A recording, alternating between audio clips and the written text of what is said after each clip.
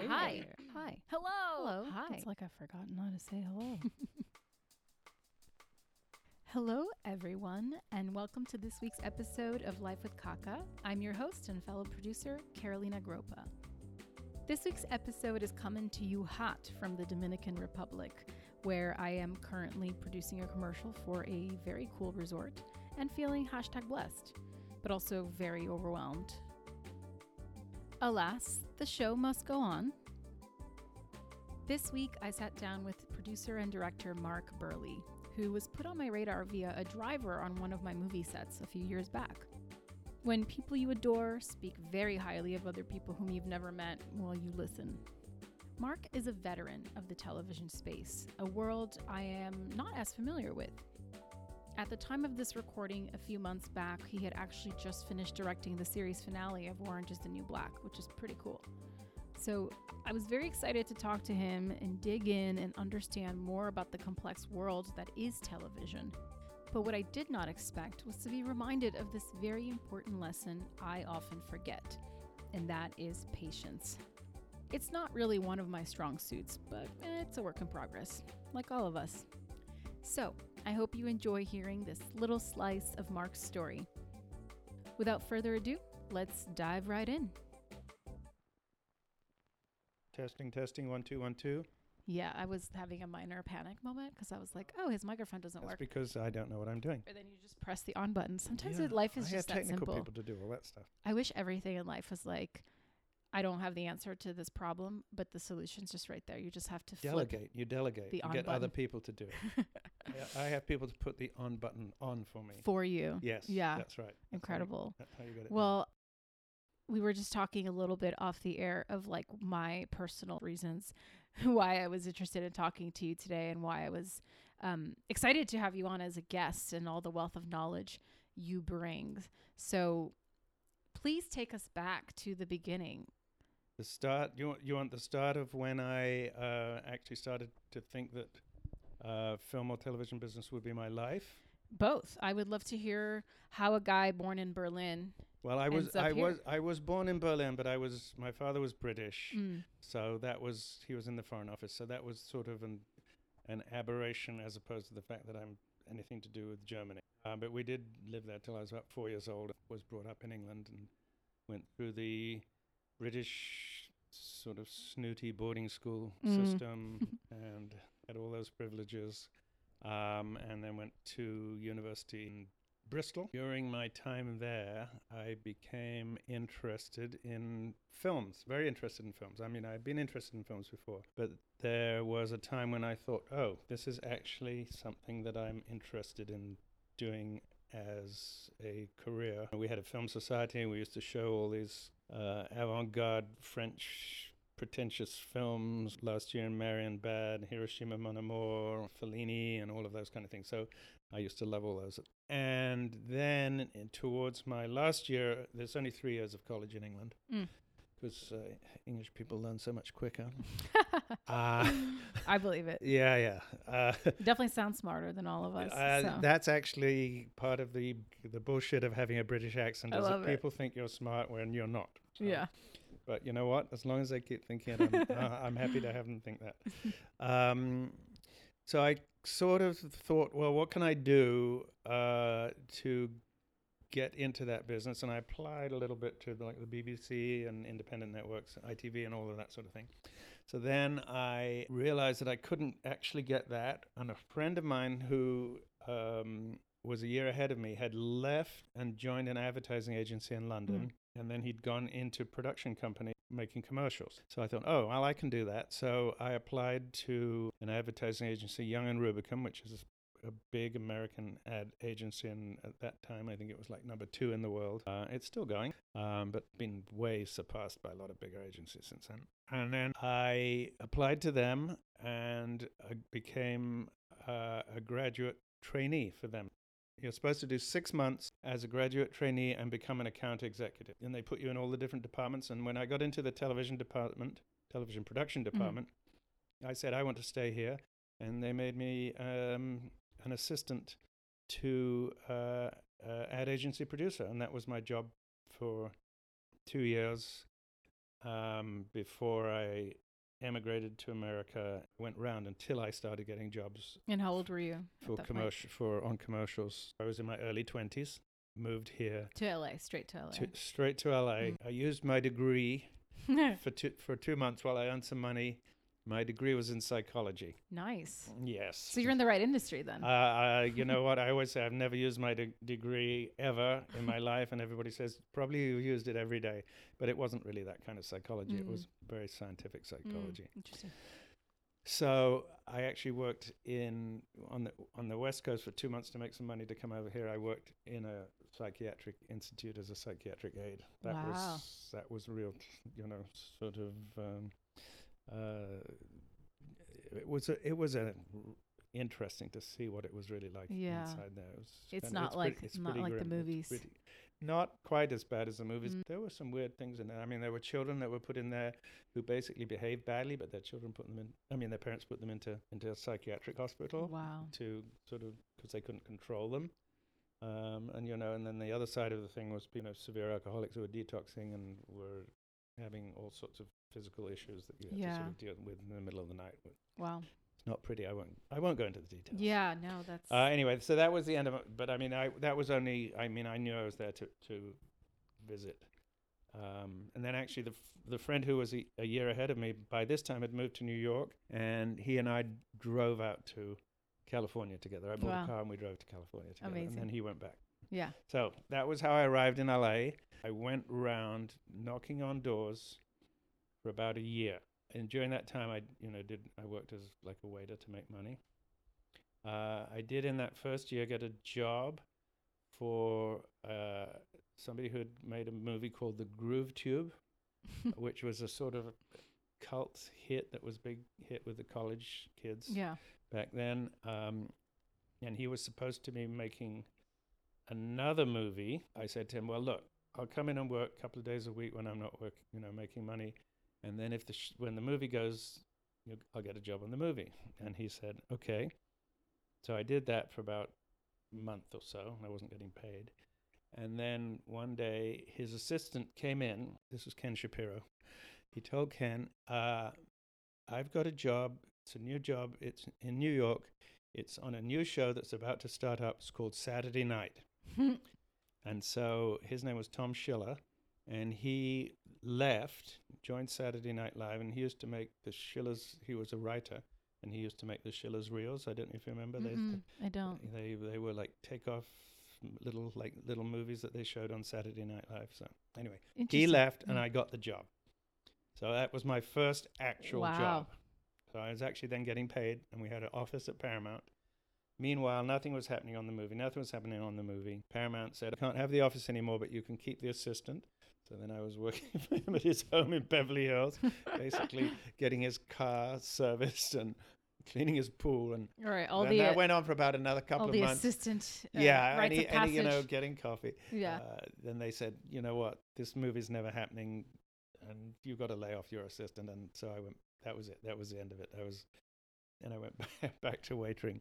But after about a year, I got my first job on commercial, and also because I'd been here a year, I was able to get unemployment. So then after that, I got a job on a commercial doing location scouting and then PAing and so on. And then after that, after 1 year, that was the last time I ever did anything that wasn't something to do with the film or television business. So then I would work on commercials for about 3 years and worked. I quite quickly became an assistant director and then a production manager. And of course, on commercials, you're doing everything at once. I was doing production manager, producer, assistant director on the same commercials, which is great training. Yes. So I did that for about 3 years, and then I was able to get into the Directors Guild. In those days, it was a little easier. I came right in as an assistant director / UPM. Because you only needed 90 days. Wow. Now it's like now it's 400. 600, so 450 or something. Yeah, right. I was actually recommended over to Universal. There was an after-school special that I got hired as an assistant director UPM on because of a recommendation. He was a friend of somebody I was working with on the commercials. So I did that. And that director he was a fairly new director, and he'd been an assistant director at Universal Studios. He recommended me over to Universal Studios. The production company hired me. So then 2 days later, I got a call, and I was supposed to start the next Monday. They said, sorry, we're not hiring you on this show, but we're going to have to pay you for a week. The production manager was a guy who's probably like my age now, decided that I was far too young in my late 20s to be a first AD on a show at Universal. So because I'd sort of moved up very quickly, I got fired off that job before I started it. And then I picked up a week working on a commercial the same week, and I was getting severance pay from the after school special. So I got paid 3 times that week. So that was like my best week ever. Working the system to your advantage. Yeah, but then what happened was the Universal hired me. Within 2 weeks later, I became an assistant director on The Incredible Hulk with Bill Bixby and Lou Ferrigno. So that was my first job in real television. I was AD for about half a season. And then I became the unit production manager. And then in the last season, I actually got to direct an episode. And in all that time when, you were still kind of finding your footing and getting close to certain jobs and then not getting them for circumstances outside of your control, what was it that sort of kept you going and pushing through? That's a kind of interesting question. I mean, I know that I was very determined and I was very organized. I mean, when I started on commercials, I had like lists of people that I would call up. You know, I'd get a name and then I'd call that person. I'd say, "Can I come and see you? And this is what I want to do." And then I would always ask them, "Do you have somebody else that you can recommend that I go talk to?" And I was staying with a friend in West Hollywood, and he said, "Oh, you were so like determined. You were like really organized, and and I now call these people up like the next week." I was probably like really annoying. It's a thin line, I think. Yeah, right. And so once I started working on commercials, I didn't really have a sense that something wasn't going to happen. I mean, I didn't really plan how I would go into television from there. I didn't have like an organized plan of it because I was working, making quite good money on commercials. But you knew you were in commercials and you thought that's not your future. I mean, I didn't realize quite how much I didn't like commercials until I got into television. Yeah. It's a tricky business working commercials, and you're dealing with a lot of people who are from the agencies who are like, A, don't know what they want, and B, are terrified of it's a fear-based community, and it's all client services, and it's talk about, psychology. It's tricky. And I think, subsequently, looking back on it and from where I stand now, my interest is in story and character and all of that sort of thing. So with that, you get relatively little of in commercials. But I mean, even now, if I'm watching something, I will want to watch something that is a story. Yeah. I can't stand like reality TV. Right. Or, I really want a good, usually a scripted story of some kind. Yeah. I mean, there are some, documentaries I like sometimes, but so I think that's kind of what I was interested in. Mm-hmm. So once I got into TV as a UPM, the next step obviously was to become a producer, which again I didn't plan per se, but after The Incredible Hulk finished, I did one other show I won't mention, Harper Valley PTA. They made a TV show of it. They did? Wow. Yeah. This is before my time, I think. Yes. Well, you've probably heard of the TV show. I've heard of it, of the movie, I mean. Yeah. But yes, so they actually made it. It was a 1 year. I think it lasted 1 year. It was not good. So I worked on that. Then I got hired as the UPM on Simon & Simon. So the line producer sort of became like an executive line producer, and then he made me line producer, and then they had this other show, so he was running both of those shows. So that was my first job as a producer, which is obviously was a huge deal. Big step to make that jump. And I became I was on that for 7 seasons. One of the things that the producer who had made me into executive producer, made me into a line producer, did not want me to direct because he wanted me to focus on producing. Yeah. Can you define what a producer is? In that case of a pure line producer, which is what I was then, you're dealing with the organizational part of filmmaking. You're dealing with hiring crew. You're dealing with budgeting the episodes. Everything is a cooperative. So when you say, doing the budget, you're working with the EPM. When you're hiring the crew, you're working with the other producers. Scheduling the episodes again, with the AD and the EPM. Right. So it's very much sort of the person who's running the factory and keeping it running smoothly and getting everything done on time and for budget. Right. And how's that different than a capital P producer? Well, there's so many capital P producer. There's a lot of different producers. Exactly. So the name producer in the television space is used very arbitrarily. It's used a lot for writers, some of whom may not have any really physical producing background, so may know very little about it. So they, in the Producers Guild, they actually make a distinction when people get put up for Producers Guild Awards. They make a distinction between people who are fully real hands-on producers and people who are writer producers who have no hands-on experience. Now, most of them are not involved in the production at all.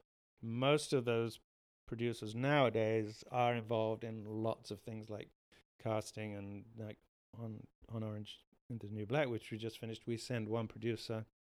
The producer who wrote that episode will go to New York and be there. So, but that is a sort of a big distinction, is the distinction between a producer who is real line producer, hands-on producer, and producer who is a writer producer. So then, of course, there are people who are executive producers or co-executive producers or supervising producers, all of which titles don't tell you necessarily what the person is doing, but they will all have levels of being more involved in writing and or editing, which is obviously another big part of producing. And then, of course, there's a showrunner who's generally, you never see somebody's title say showrunner on a show on screen, but that's generally one of the executive producers, and that's the person for whom has the final creative control over the show. So it's very confusing for people who are outside the business. Well, even inside the business, I speak for myself as someone who's kind of come up in the indie space more on the feature side. It's supervising producer is different from a production supervisor. It's a whole very and I would say I can only again speak from the indie space that even within how we allocate the title of producers is also different from project to project. And I don't know if that's the case in television or if it's a little bit more rigid in terms of you only get the supervising producer title once these things happen every time. Well, there's a lot of differences between the movie side and the TV side. I mean, one of the big differences is, first of all, producers in television are not going out and getting the money to make the show. Right. If they're the showrunner or the show creator or whoever's made the show, they are going to a television network of some kind or a studio, and they are persuading that studio to put the money out. People do not get their own money make a television show, and then go sell it afterwards. I mean, you might make it in one place and sell it in another country. So that's a big distinction. Whereas a feature producer is getting a script, presumably, and getting the people and getting the money. Now, they may get the money from a studio, or they may have to go get it, independently, or from a lot of places to gather it all up. But they are sort of part of the financial ownership of that movie. Right. Whereas you are not necessarily part of the financial ownership of a television show as a producer. Right. Unless you are a creator of that show. If you're a creator, you get some sort of a back end. Right. But for me as a line producer or as a producer or supervising and executive producer on many shows, I don't get any back end of those shows. The only time I get back end is for writing, when I would getting residuals for writing, or for directing. So getting residuals, which is different from ownership. But to go back to the other point is that on a feature film, the highest position or the top position is producer. Right. And these people who are called executive producers are sort of like people who've maybe been given a favor, or maybe they put some money into it or something. But the producer is the most senior title. In television, executive producer is the most senior title. Yeah. And all of those other producers, co-executive, supervising producer, are below them. And in television, the writers are the control. They are the king of the show. Right. And obviously the creative, whoever wrote it or created the show, is the king of the show. Whereas in features, generally the director is, or the producer. Director's medium. Yeah, it's a director's medium, and back in the day, the writers weren't even allowed on the set. I mean, that's sort of a bit changed now. Oh yeah. So that's another set of confusion for people who are outside the business. Right. And inside. How many years have you been in television now? 30? Safe to say? Yes. So in the 30 plus years, have you seen any changes from the inside with the structure of those titles and the responsibilities that come with all of those different titles? They are pretty similar.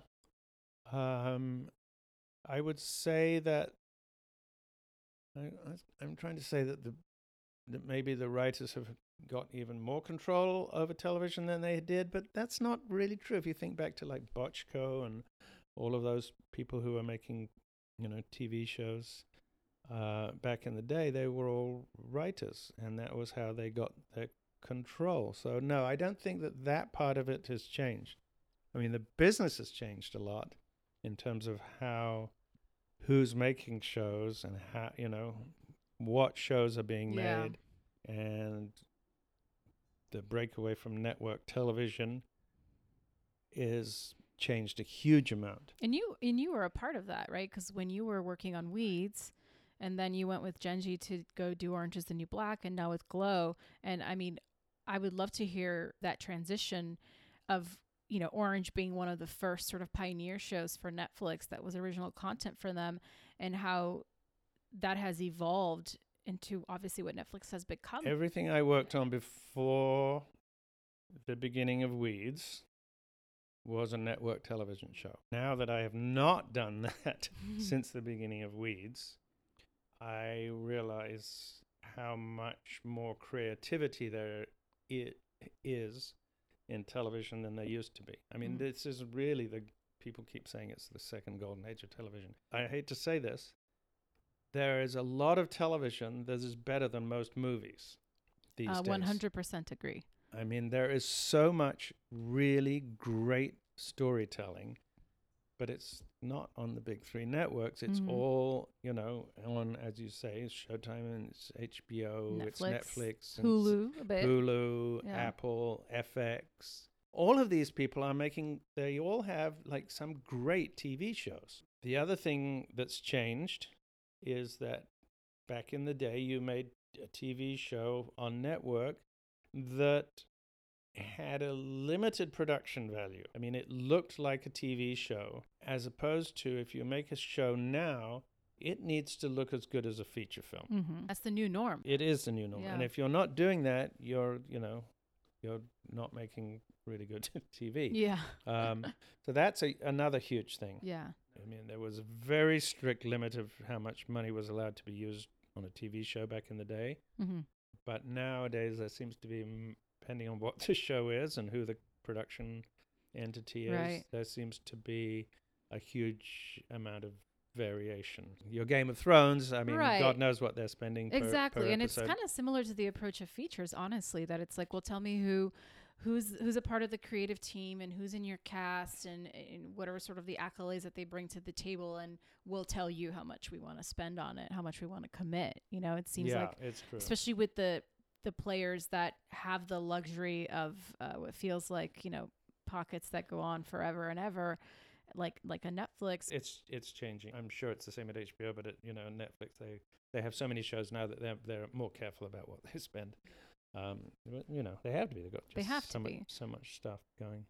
Well, so you were on the inside for the first show that was one of the pioneer shows for Netflix, which is Orange is the New Black, and now Glow, which is sort of the second wave of Netflix original content, from my opinion. How have you seen that evolution from the inside? Well, going back to sort of the beginnings of Orange and the beginnings of Netflix making their own TV shows, because Orange and House of Cards were the first two shows that they sort of made themselves. They bought a couple of, or they bought a lot of series before that, and they even bought some that they sort of said were a Netflix production, but they weren't quite. And then Orange, they actually, bought it, and then House of Cards, they bought both of those shows. So in those days, there was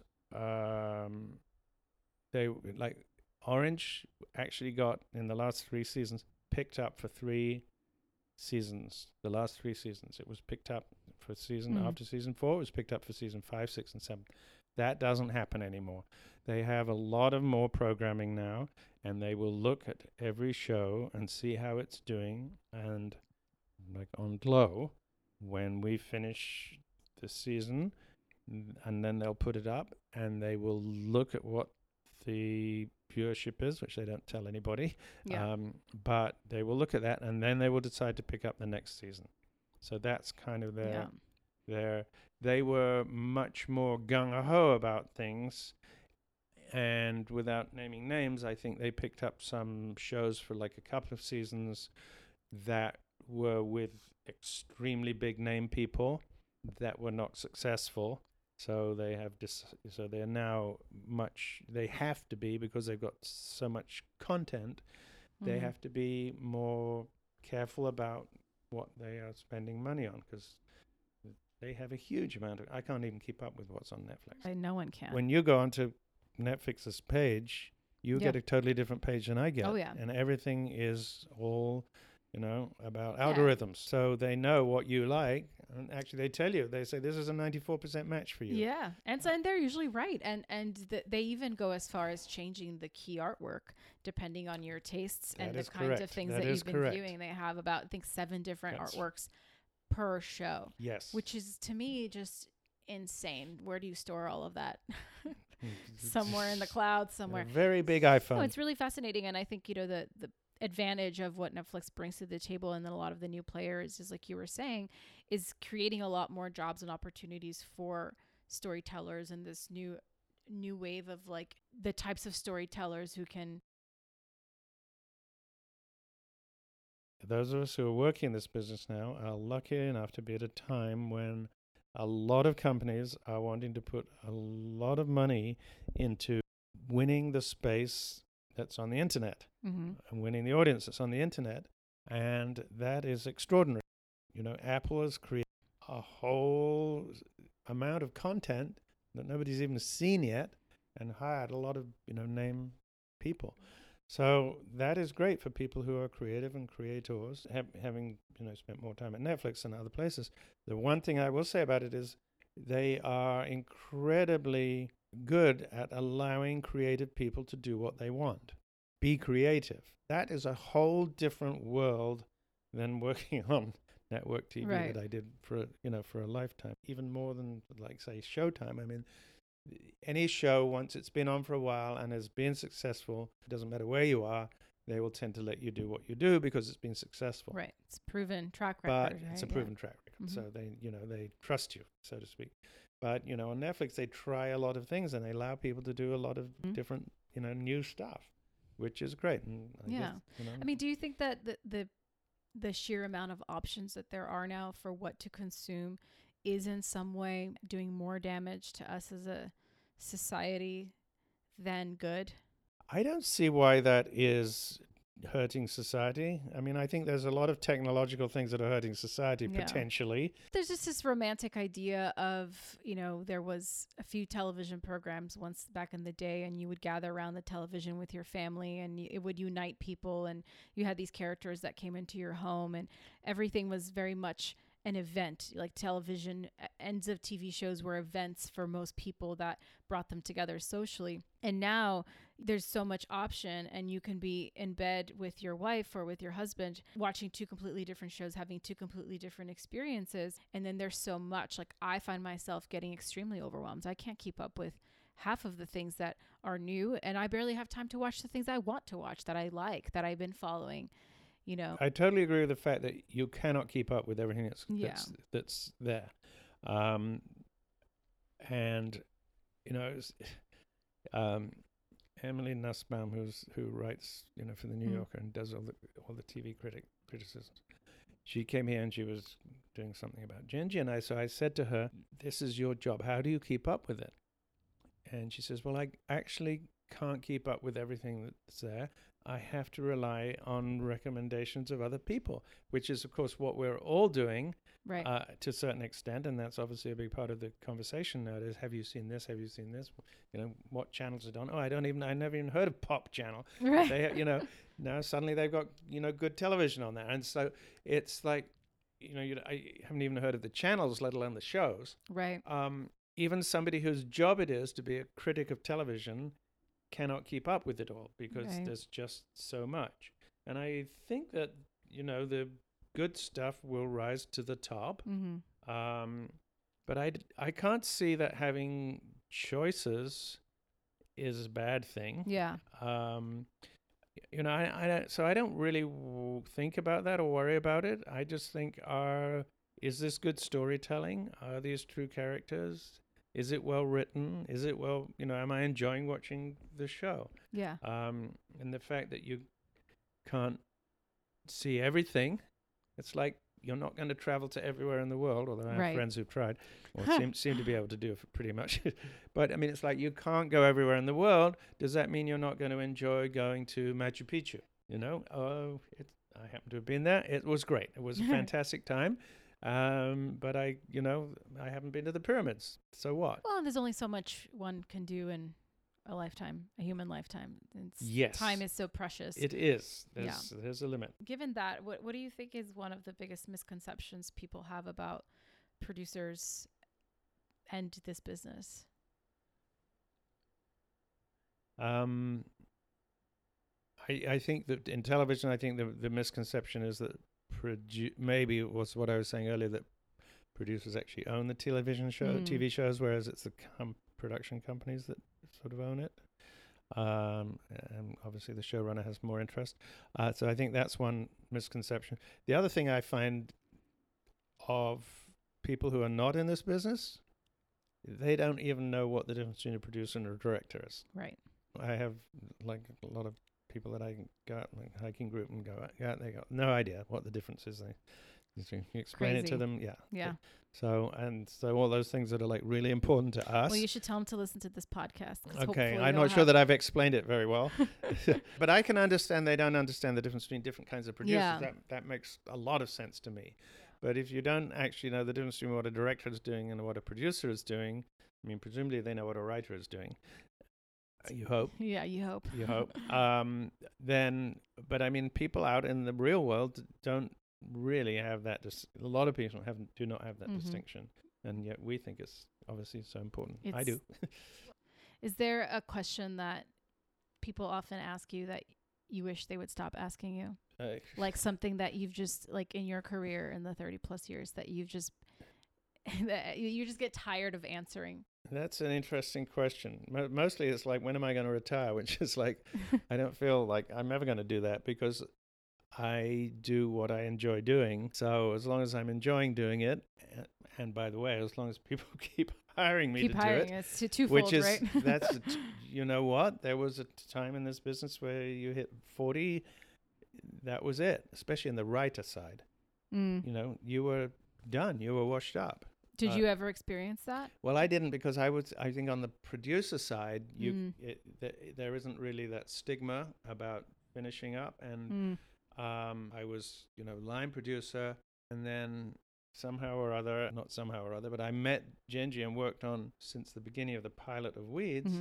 And then I've been working with Genji ever since. So she has been amazingly hired me on, and kept me going. Yeah. And I love working with her. And then also what's happened is that I have segued from producing into directing. I am now doing something that I absolutely love doing, so it's not work for me. I mean, yes, it's hard. Film, that's one thing about the film business that people have no understanding of, is how hard, especially if you're on the set, how hard work it is. Production life is not easy. Is very hard, and it's hard on families.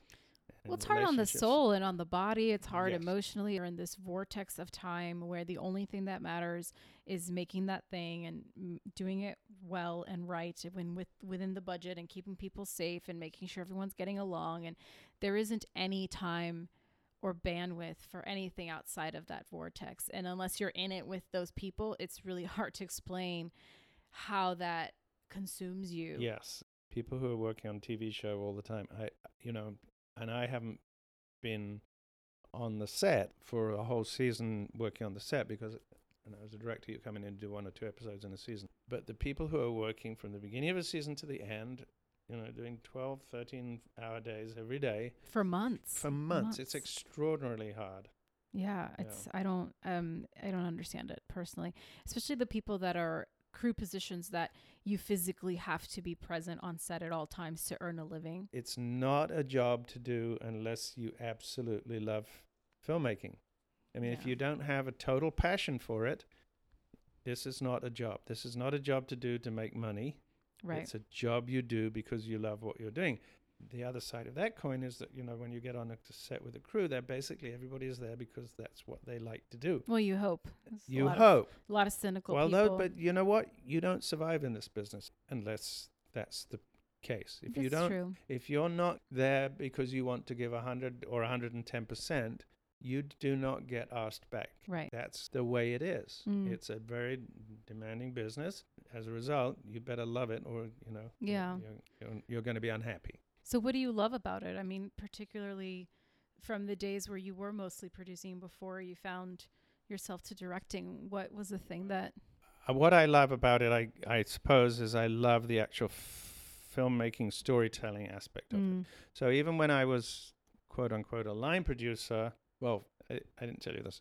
When I was a line producer on Simon & Simon and I wasn't able to direct, I got creatively frustrated and I started writing.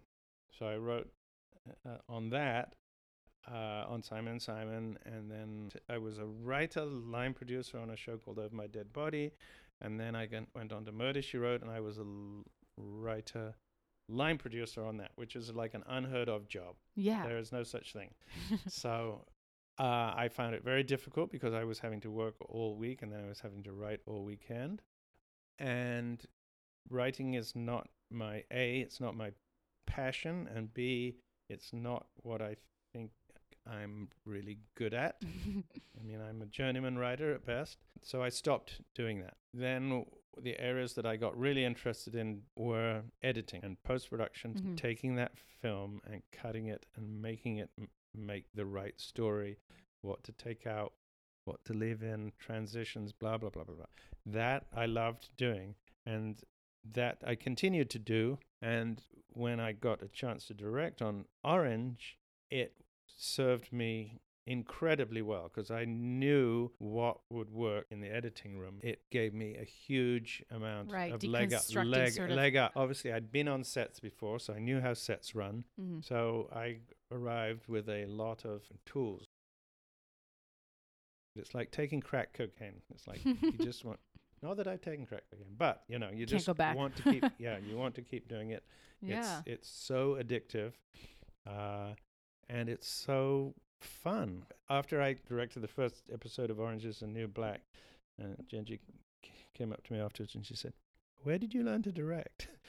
I didn't really have an answer for her, but the answer is what I've just told you. Yeah. I mean, obviously I've looked at a lot of films as well. So did you ever want to get into features throughout your career? Sure, yeah. Have you got a feature for me? I'll direct it. Maybe. It used to be if you worked in film, that's what you did. And if you worked in television, that's all you did. And you did not get to cross-pollinate those two worlds. Whereas now it's... I think that's disappeared. Yeah, that's definitely gone away. Yeah, that's disappeared. Which I think is great. Yes, I would love to direct a feature film, but I want to direct a feature film that's a good story. Right. You know? That's harder. That's harder. Yes. So I don't want to just direct any feature film. Right. I would like to do something that had some, some heart and some reality and some truth. Yeah. So if someone were to ask you today how you define yourself professionally, you would say I'm a recovering producer and director. I love that. So do you think you'd ever just straight up produce again, or are those days behind you? That's interesting. No, I don't think I would just produce again. No. I mean, I'm okay with, like Glow, I'm a producer and a director. We have a line producer. So in Orange, we had a line producer. I mean, I think now I'm at the point where if I wasn't directing on something, I would be less. I'm not that really interested. I feel like I've done my producing, So, yeah. So if there's a legacy that you hope to leave behind in this business with not just your work, but who you are and the impact that you're making from within, what would that be? Wow. That seems so altruistic. Well, why not? So that's an interesting question. What is it that I want to leave behind? There are a couple of things that I think about. First of all, one of the things that I've tried to do to some extent is that to give people who are coming up in the business an opportunity to do other things. Now, obviously that's limited on how much you can do, but people who have been my assistant in the past that have ended up being showrunners on their own show. So I do try to, and maybe this shouldn't go out over the air because I'll get like a million emails because I realize that there's only so much you can do. But I mean, I do want to see people who are moving up succeed. Yeah. And move up the ladder. So that's one thing I think is sort of an important part of, you give to the next generation or next people who are moving up, to fulfill their talents. The other thing is that you try to treat everybody with respect and like human beings. There are some, assholes in this business, and those are the people that you do not want to work with. Genji's team, it's always like, oh, we have a no asshole policy. Correct. Because it's, as we were saying a minute ago, it's tough enough as it is. Yeah. Without dealing with people who can't behave well and be good human beings while they're doing it. Especially so because it's so hard. I mean, if you were working 8 hours and then you were going home, that would be, maybe you could live with the fact that somebody's a jerk. Yes, right. There's no reason for it. Yeah. There's absolutely no reason for it. Well, and you're also reaching the peaks of especially with production where you're so depleted, you're lacking sleep, you're not eating well, you're already on the brink of exploding at any moment as a human, and everybody's kind of trying to keep the collective together. So to have one person who can't see that, it's so unnecessary. And I've never understood the root of that. Why be in this business then? Why do this job? Usually it's like fear. Oh, it's always fear, but it's, I'm still young enough that I think I'm very idealistic about certain things. And I haven't been ruined by that quite yet, even though I've been in this business longer than I seem to be based on how young I look. But I want to believe that, like you said, those people can find healing in some other place, because usually it comes from their personal lives and it's stuff that they're bringing into the workplace. And that my heart breaks for them in that regard, because to me, your professional identity and your personal identity are not mutually exclusive in this business. It's part of why you get hired, is because, Genji likes you for who you are. Are there other people who could direct maybe just as well? Maybe, I don't know. But she likes you. She likes your vision. She likes your eye because of everything that you bring, right, from your life experiences. And that's intrinsically yours. Yeah, I've been lucky enough to not really work with many of those people, but I've seen it. There was a pilot that I worked on, and the creator of the show was just nuts, shouting at people and standing on tables and accusing me of being a spy for the studio. Oh, God. And it's like, it takes so much. You probably know this better than me, to get anything made, to get any collective of humans to come together and create something. It is so hard. So when you finally get that opportunity to misbehave that way, why someone could not see how fortunate they've been, how grateful they should be for getting this tremendous opportunity that not everybody gets. Because they're terrified that they won't do well. Well, and then they don't. It's a self-fulfilling prophecy. Yes, it isn't is. It? But I mean, I think that's lack of confidence and fear that they are going to be found out for not being able to do what they're doing, even though they probably could if they just settled into it. Well, they got there in the first place. Someone believed. There you go. That's my psychology degree coming out. I agree. This is fantastic. Since you've been in this business so long, there's obviously ebbs and flows to things. Yes. When you're in your down slumps and whatever that means to you, how do you cope with that? What keeps you going? What gives you the strength to go on and stay? I have been so incredibly lucky. When you talk about down slumps, you're talking about being unemployed, basically, or not necessarily not getting what you want. It comes in many forms. I think there are two things. First of all, focus on the things that are working and what you're getting the joy from. I'm going to Marie Kondo my life now. So does it bring you joy? Yes. The other thing is to be patient. It takes time to get what you want, and you may have to go along doing whatever else you're doing, and then you take the opportunity to do what you want when you want to do it. So after Weeds had finished and Orange is the New Black was starting, Genji asked me, did I want to work on Orange is the New Black? And I said, yes, I would love to. Can I direct on it? She said, yes. It took us, or me, 2 years to persuade Netflix to let me direct a whole episode. So now that seems like a long time.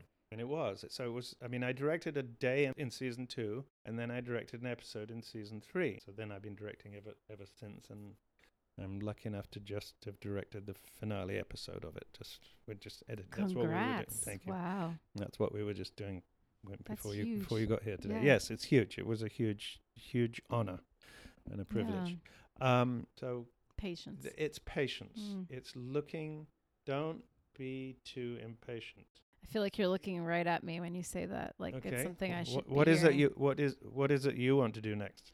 Oh gosh, I have too many ambitions. I think that's my problem, is knowing what to focus on and when. Hence this podcast. I have this endless desire to talk to people and connect and learn and grow and share the knowledge, small as it may be, with others, and whatever form that takes. It's part of where I find the joy in what I do, and growing and learning from every movie I produce or every show I work on, and showing people that you can be kind and you can have integrity to get where you want to go. It takes a little longer, I think, but the path is way more rewarding. So however that manifests itself in terms of what I'm actually doing, that's what I'm interested in, is how can I get there and be one of the people that no matter who I've come in contact with, at the end of the day, everyone says she's great, she's kind, she's good, she's full of integrity, she's true to her word, she's honest.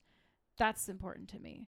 Absolutely. Yeah. Well, I'm sure you'll meet a lot of interesting people through your I already podcast. have. Yes. Yourself included. Well, so. Thank you. No, thank you. I've enjoyed talking to you. Likewise. And my last question, which you sort of addressed, but just to wrap it up, to anyone who's listening, who wants to get into this crazy business, particularly, I guess, specifically follow in the path of a producer who maybe then goes on to direct award-winning shows, maybe for Netflix. I don't know. What advice would you give them? Don't get into this business unless you are totally, absolutely enamored and passionate about it. Mm-hmm. This is not a business to be involved in for any other reason, because it's such hard work. We've also covered this is where you have to be determined, you have to be patient, you have to start by doing jobs that are like way beneath you. Mm-hmm. Or beneath what you potentially could become later. By the way, when you're doing those jobs, you're learning an awful lot, even though you may not think you are. Mm-hmm. You're learning the culture of the business. You're learning how to deal with people. I can't tell you the number of people that have come through us who started by being the person who gets coffee in the morning and the lunch is at lunchtime, and that's been their job for however many 2-3 years. They become script coordinator or whatever, and then they become writers, on-staff writers. I mean, it's what I was just saying to you about being patient. You need to be patient, but you also need to have the same good attitude when you're getting the coffee and the lunches that you want to have, later. Mm-hmm. The other advice is, if you're a writer, start writing. Doesn't cost any money to write. And actually it's almost at the point now where you can say that a little bit about directing, that you can make things now for very little money compared to what it used to be like. You can make, people make short. You were just talking about it a minute ago. High Maintenance started off as a web series. Yeah. And the next thing you know, it's a TV show on HBO. And there's a lot of those, there. Mm-hmm. So you can start by making your own stuff and getting going, and one day maybe somebody will pay you to do it. Yeah, incredible. Well, this has been so awesome and insightful. Thank you for sharing this time with me. You're welcome. I'm glad we got to get together to do this. It takes a while, but like you said, patience. Patience. Yes, right. We were patient in getting together. It took us like 6 to 7 months. I know, yeah. But here we are. Amazing. Well, I look forward to hearing this when it comes up. Yes. Thank you so much. Yes, I'll probably cringe at listening to myself. No, I'm sure. You'll be great. You'll be great. All right. Awesome. Thank you. Thank you so much for listening. I hope you enjoyed this week's episode. I can't wait to hear what you think. Hit me up. I'm at Carolina Gropa. The show's at Life with Kaka. I would love to hear your thoughts, your feedback, what you're loving about the show, what you want to hear more of. If you don't already, please subscribe, rate, review, comment, wherever it is you get your podcasts. Tell everybody that you know. And I hope to see you here next week. Beijos.